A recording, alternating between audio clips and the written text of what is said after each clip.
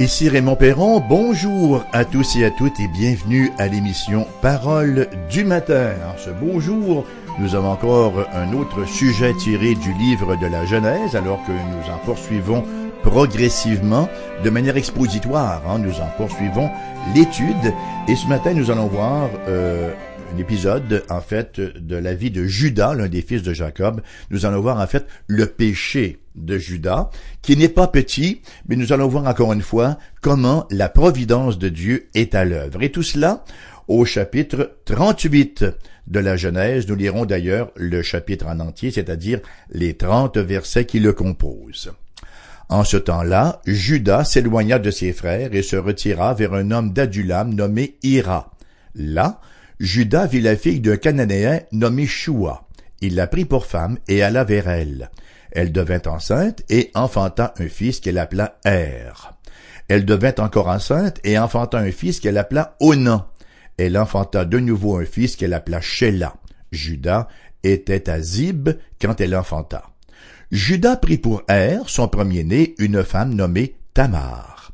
Er, premier-né de Juda, était méchant aux yeux de l'Éternel, et l'Éternel le fit mourir. Alors Juda dit à Onan, « Va vers la femme de ton frère, prends-la comme beau-frère, et suscite une postérité à ton frère. » Onan, sachant que cette postérité ne serait pas à lui, se souillait à terre lorsqu'il allait vers la femme de son frère, afin de ne pas donner de postérité à son frère. Ce qu'il faisait déplut à l'Éternel, qui le fit aussi mourir. Alors Juda dit à Tamar, sa belle-fille, « Demeure veuve dans la maison de ton père, jusqu'à ce que Shéla mon fils soit grand. » Il parlait ainsi dans la crainte que Shéla ne meure comme ses frères. Tamar s'en alla, et elle habita dans la maison de son père. Les jours s'écoulèrent, et la fille de Shua, femme de Juda, mourut. Lorsque Juda fut consolé, il monta à Timna, vers ceux qui tondaient ses brebis, lui et son ami Hira, l'Adulamite.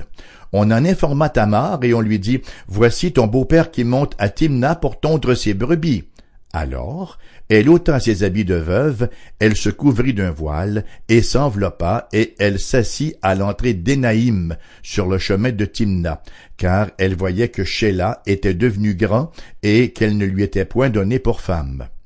Juda la vit et la prit pour une prostituée parce qu'elle avait couvert son visage.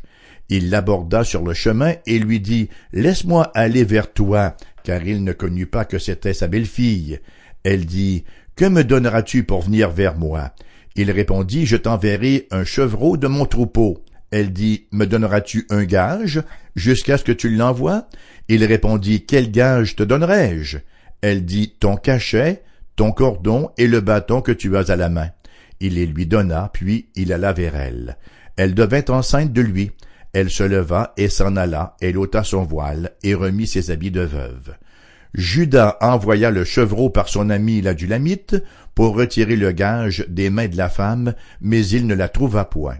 Il interrogea les gens du lieu en disant, « Où est cette prostituée qui se tenait à Énaïm sur le chemin? » Ils répondirent, « Il n'y a point eu ici de prostituée. » Il retourna auprès de Juda et dit, « Je ne l'ai pas trouvée. » Et même les gens du lieu ont dit, « Il n'y a point eu de prostituée ici. » Juda dit, « Qu'elle garde ce qu'elle a. Ne nous exposons pas au mépris. Voici, j'ai envoyé ce chevreau et tu ne l'as pas trouvé. » Environ 3 mois après, on vint dire à Juda, « Tamar, ta belle-fille, s'est prostituée, et même la voilà enceinte à la suite de sa prostitution. » Et Juda dit, « Faites-la sortir et qu'elle soit brûlée. » Comme on l'amenait dehors, elle fit dire à son beau-père, « C'est de l'homme à qui ces choses appartiennent que je suis enceinte. Reconnais, je te prie, à qui sont ce cachet, ce cordon et ce bâton. » Juda les reconnut et dit, « Elle est moins coupable que moi, puisque je ne l'ai pas donnée à Shéla mon fils, et il ne la connut plus. » Quand il fut au moment d'accoucher, voici, il y avait 2 jumeaux dans son ventre. Et pendant l'accouchement, il y en eut un qui présenta la main. La sage-femme la prit et y attacha un fil cramoisi en disant, « Celui-ci sort le premier. » Mais il retira la main et son frère sortit. Alors la sage-femme dit, « Quelle brèche tu as faite? » Et elle lui donna le nom de Péretz. Ensuite, son frère qui avait à la main le fil cramoisi, et on lui donna le nom de Zérak. Voilà pour le récit biblique, véridique, parole de Dieu que nous avons sous les yeux ce matin.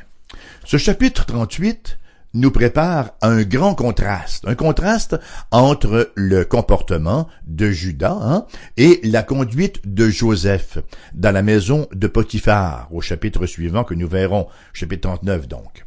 À vue humaine, Joseph avait tout à gagner en acceptant les avances de la femme de Potiphar, comme nous le verrons, et il avait tout à perdre en la repoussant.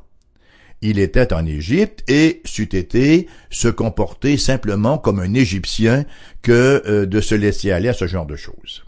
Il reconnaît cependant le péché pour ce qu'il est, comme nous le rapporte le chapitre 39, verset 9, « Il n'est pas plus grand que moi dans cette maison, et il ne m'a rien interdit, le maître là, excepté toi, parce que tu es sa femme. Comment ferais-je un aussi grand mal, et pécherais-je contre Dieu? » À l'opposé, Juda, lui, il est en Canaan. Il est dans la terre promise, et il n'a strictement rien à gagner dans sa fornication, sinon que quelques moments de plaisir. Mais voilà, il pêche. Il va vers ce qu'il croit être une prostituée, de manière aussi désinvolte, n'est-ce pas, qu'on halte un taxi au bord de la rue. Si Joseph, en Égypte, se comporte comme un homme de Dieu, Juda, à Canaan, se comporte comme un mondain, comme un païen. Donc, le péché de Juda. L'histoire commence en nous situant dans le temps, versets 1 et 2. En ce temps-là, Juda s'éloigna de ses frères et se retira vers un homme d'Adulam nommé Hira. Là, Juda vit la fille d'un Cananéen nommé Shua. Il la prit pour femme et alla vers elle. C'est donc à l'époque où Joseph avait été vendu aux Madianites. Il s'agirait donc de la période de 22 ans allant de la vente de Joseph aux Madianites, allant de la vente de Joseph au déménagement de la famille de Jacob en Égypte. Juda se rend coupable en fait de 3 péchés, ou un péché à triple volet, un péché qui va en progressant, c'est-à-dire qu'ils sont conséquents l'un de l'autre, ces péchés-là, tout en allant en s'empirant. Premièrement, Juda épouse une femme non-croyante, une païenne, hors du peuple de l'Alliance. Le texte ne nous rapporte pas son nom, mais elle était la fille de Shua et Adulam, et elle est identifiée comme cananéenne. Un commentateur ajoute ce qui suit. Elle a vraisemblablement passé son caractère sur ses fils, Dieu faisant mourir 2 d'entre eux pour leur méchanceté. Versets 7 et verset 10, nous lisons en effet, « Er, premier-né de Juda, était méchant aux yeux de l'Éternel, et l'Éternel le fit mourir. » Ce qu'il faisait, son frère, Onan, déplut à l'Éternel, qui le fit aussi mourir. C'est triste de constater que les difficultés d'un bon nombre de chrétiens sont en grande partie attribuables à un mariage avec un conjoint ou une conjointe non-croyant ou non-croyante. Vous savez qu'il y a certains chrétiens qui considèrent tout à fait correct, tout à fait licite d'épouser des non-chrétiens ou encore de fréquenter des non-croyants. Bon, c'est une chose que d'avoir des amis dans le monde, c'en est une autre que de considérer la possibilité d'établir un foyer dans cette mixité. Par exemple, lorsqu'une jeune fille désire fréquenter un non-croyant, on entend souvent l'argument que le jeune homme n'est pas fermé et peut-être qu'il va se convertir. Et dans certains cas, dans la grâce de Dieu, c'est vrai que cela s'est produit. Ça demeure cependant à très haut risque et ça ne justifie pas pour autant cette pratique qui est contraire à la parole de Dieu. La Bible s'inscrit en faux contre un mariage entre un chrétien et un non-chrétien. 2 Corinthiens chapitre 6 verset 14 est d'une clarté cristalline. Ne vous mettez pas avec les infidèles, les apistoi. Le mot peut être traduit par infidèle ou incroyant. Ne vous mettez pas avec les infidèles sous un joug étranger. Car quel rapport y a-t-il entre la justice et l'iniquité, ou qu'y a-t-il de commun entre la lumière et les ténèbres? C'est toute la différence, chers amis, entre l'Église et le monde. Le chrétien ou la chrétienne qui considère, bien sûr, épouser un non-croyant ou une non-croyante, elle est peut-être sincère en son cœur. Elle est émotivement, n'est-ce pas, attachée. Mais il faut prendre en considération que même si le non-croyant a l'air tout à fait gentil, le système de valeurs est tout à fait différent de celui de l'Église. Ce sont deux systèmes de valeurs mutuellement exclusifs. Le chrétien se soumet à l'autorité de la Bible, ce que le non-chrétien, aussi gentil soit-il, aussi gentil puisse-t-il être, ne fait pas. Soit dit en passant, ça vaut aussi pour les partenariats d'affaires. Le mariage représente un grand défi. C'est une tâche exigeante que de bâtir un foyer harmonieux. Il est donc impératif de partir sur la même base, avec les mêmes valeurs et surtout l'esprit et la parole de Dieu comme guide. Oui, comme dit si bien mon collègue, pasteur Pelletier, n'est-ce pas? La Bible interdit les fréquentations d'évangélisation. Lorsqu'on dit je vais le fréquenter, je vais le fiancer et peut-être qu'il va venir à l'évangile. Non, le motif là n'est vraiment pas tout à fait pur.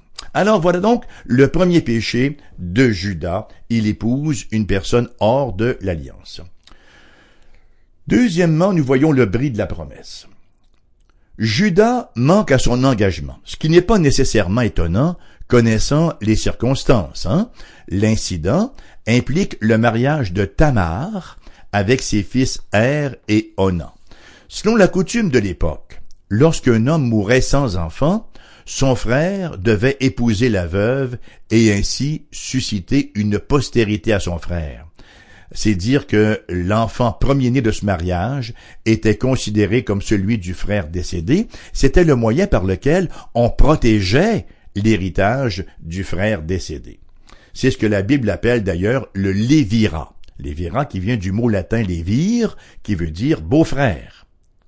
Et il semble que cette pratique ait été très répandue dans l'Antiquité et elle fut aussi incorporée donc dans la loi de Moïse, comme en font foi Deutéronome chapitre 25 versets 5 à 10 et Matthieu chapitre 22 verset 23 jusqu'au verset 28.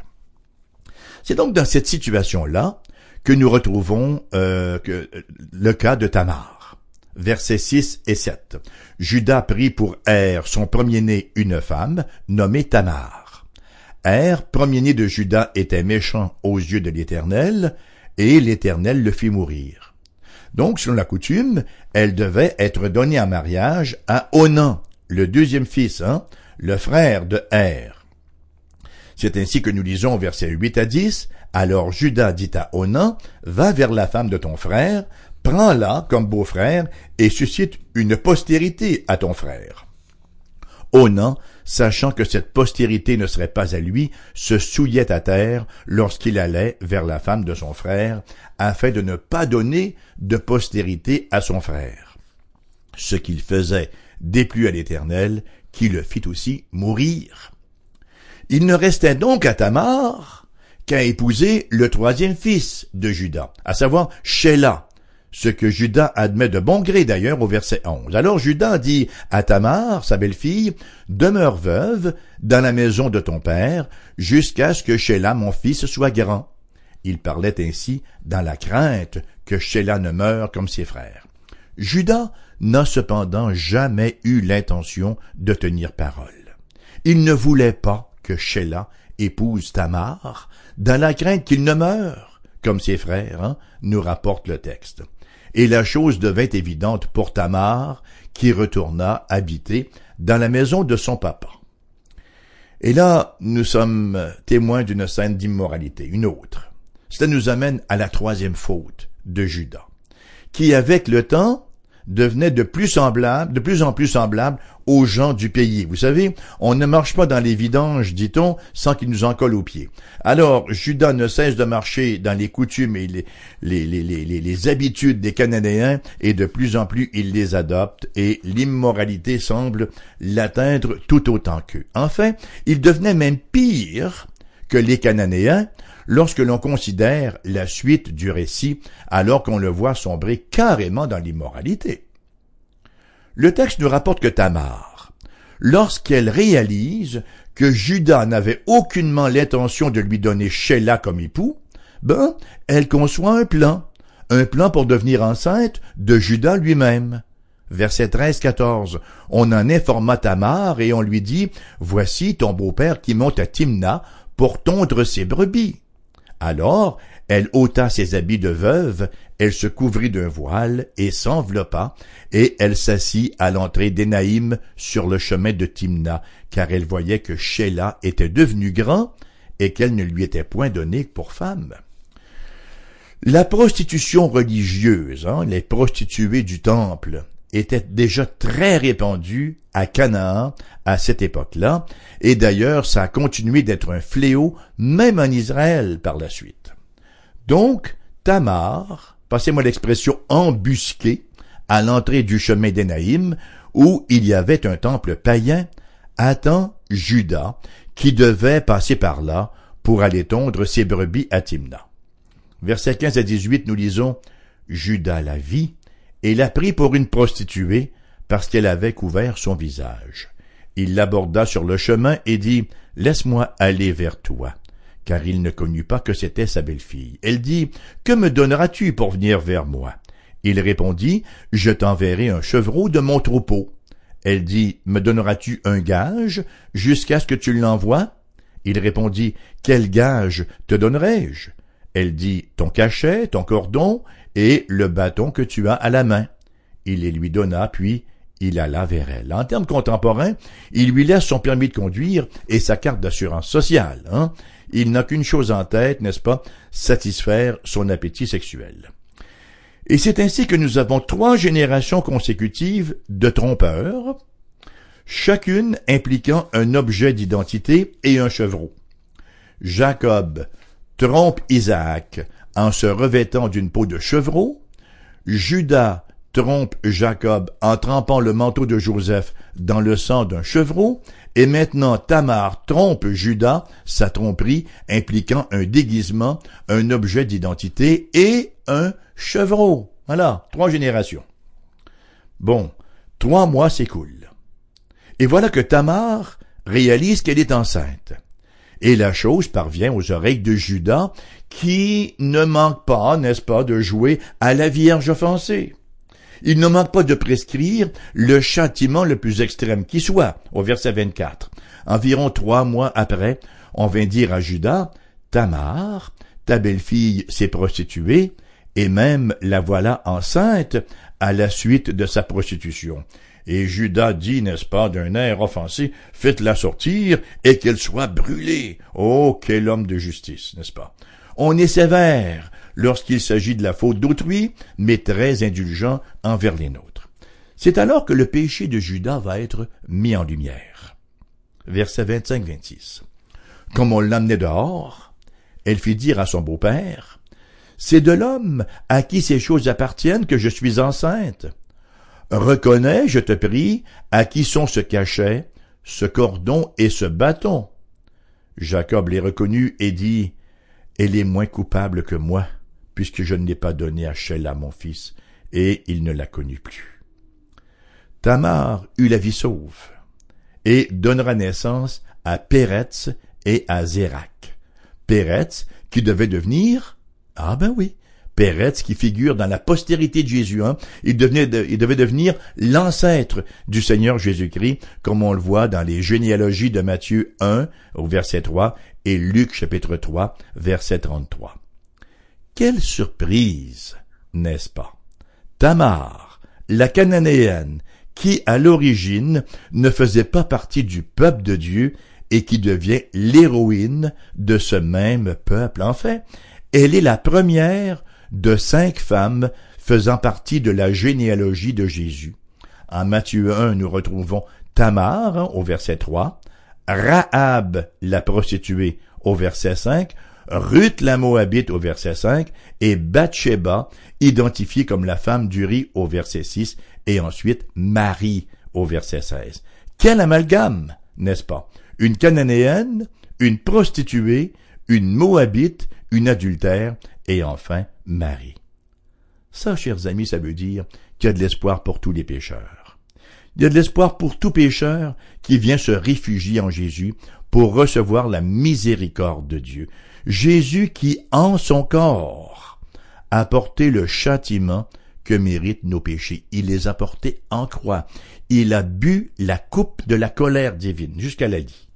Et c'est par la foi que nous pouvons nous approprier tous les bénéfices de son œuvre rédemptrice. Ça m'amène à mon dernier point, la grâce de Dieu. Nous pouvons tirer plusieurs leçons du texte de ce matin. Premièrement, une leçon quant au péché. Nous voyons qu'un péché conduit invariablement à un autre et qu'en bout de ligne, tout péché sera mis en lumière. Le péché de Juda, qui épouse une étrangère, l'amène à ne pas respecter son obligation et éventuellement le conduit à cette conduite morale pour le moins légère, et on pèse nos propos. Et ça n'a pas été sans affecter les autres. Voyez, le péché possède des tentacules desquels on ne peut échapper. On n'a qu'à penser au péché de David. David qui laisse aller ses troupes, ses soldats en guerre et qui lui décide de rester au château et d'aller prendre l'air par une belle nuit, un beau clair de lune sur le toit de son château, et on sait ce qui se produit, il voit Bathsheba. Bon, alors il fait du mal à Bathsheba, n'est-ce pas, en la faisant venir et en ayant une relation sexuelle avec elle, et par la suite, il sombre dans le mensonge, fait mourir Uri et ainsi de suite, et le fils premier-né d'ailleurs, le fils que Bathsheba a eu de David est mort. Il y a toujours beaucoup de conséquences à un péché. Le péché possède des tentacules desquels on ne peut échapper. Cependant, il y a un cependant, aussi grave qu'a pu être le péché de Juda, il est tout à fait évident que Dieu était à l'œuvre pour transformer encore une fois cette situation et ultimement en faire ressortir du bien, puisque, comme on le mentionnait précédemment, de cet inceste est né Péretz, l'un des ancêtres du Seigneur Jésus-Christ. Est-ce que c'est pas étrange que le Christ doive avoir dans son arbre généalogique des fils illicites de Juda, plutôt qu'un des fils de Joseph, dont la moralité était infiniment plus élevée? Mais lorsque nous comprenons la rédemption, ce n'est pas étrange. Ce n'est pas étrange que la généalogie de Jésus se compose d'un mélange de péché et de douleur humaine, parce qu'après tout, Jésus, il est venu comme un homme de douleur. Il s'est présenté sur la scène de la terre comme l'ami des publicains et des pécheurs. Il s'est promu comme étant celui qui était venu appeler des pécheurs à la repentance, et non ceux qui se croient justes, parce qu'il n'y a aucun juste, mais il y en a qui se croient justes, voyez-vous. L'apôtre Pierre fait une belle synthèse de cette réalité, dans sa première épître, chapitre 2, verset 24, où il écrit « Lui, Jésus, qui a porté lui-même nos péchés en son corps sur le bois, afin que, morts au péché, nous vivions pour la justice, lui, par les meurtrissures duquel vous avez été guéris, vous avez été sauvés. » Le réformateur Martin Luther écrit que cette histoire de Juda et de Tamar a été écrite dans un double but. Il dira, premièrement, pour nous mettre en garde contre la présomption. N'est-ce pas? Ne soyons pas présomptueux. Nous avons tous besoin d'un sauveur. Nous sommes tous des pécheurs et, en quelque part, nous méritons tous la colère de Dieu. Et dans un deuxième temps, nous dit Luther, c'est écrit pour contrer le désespoir. Lorsque nous réalisons notre état de pécheur, lorsque nous venons vraiment dans la conscience qu'il nous est impossible de gagner la faveur de Dieu de quelque manière que ce puisse être, et Luther était bien placé pour le savoir, lui ce moine qui avait tout tenté, n'est-ce pas, qui s'infligeait toutes sortes de peines et de sacrifices et de douleurs pour pouvoir s'acquérir la faveur de Dieu, et il savait que c'était vain, et jusqu'à ce qu'il découvre que le juste, celui qui est justifié, c'est par la foi que ça se passe. Le juste vit par la foi. Alors, le double but, n'est-ce pas, de ce récit de Juda et Tamar pour mettre en garde contre la présomption et pour contrer le désespoir. Cette histoire nous met en garde contre la présomption alors qu'elle nous présente un Juda, ancêtre de Jésus-Christ, homme du peuple de l'ancienne alliance, élevé dans la religion de son père Jacob et de ses ancêtres Isaac et Abraham, et qui a si lamentablement chuté. Cela nous rappelle, chers amis, que quels que soient nos privilèges, nous sommes vulnérables à faire de même. Il ne faut jamais sous-estimer nos natures corrompues, nos natures dépravées. Elle vient contrer cette histoire-là aussi, le désespoir. En ce qu'au sein de toute cette confusion pécheresse, nous voyons la miséricorde divine à l'œuvre. Et je pense que l'apôtre Paul, dans le 5e chapitre de l'Épître aux Romains, les versets 20 et 21, nous résume bien la situation. Là où le péché a abondé, la grâce a surabondé, afin que comme le péché a régné par la mort, ainsi la grâce règne par la justice pour la vie éternelle par Jésus-Christ notre Seigneur. Jésus-Christ notre Seigneur qui fait foi de tout. C'est en lui que toute réconciliation avec Dieu s'opère. Il est l'homme-Dieu, le lieu de rendez-vous par excellence de l'homme et de Dieu, là où Dieu s'est réconcilié avec sa créature qui vient ainsi à lui dans la foi et dans la repentance. Fin de l'émission de ce matin qui vous sera rediffusée à 14h cet après-midi. Un grand merci d'avoir été là, chers amis. J'espère que vous y serez également pour la prochaine. Vous savez que vous pouvez nous contacter à tout moment. Nous avons une boîte vocale pour accueillir vos messages au 88 688 0506, ailleurs en province, sans frais, le 1-877-659-0251. Vous avez également mon adresse courriel sur le site de la station, fm.com, et notre adresse postale AERBQ, casier postal 40088, Québec, QC, G1H2S5. Il me reste à vous souhaiter une très belle journée et à espérer vous retrouver à la prochaine.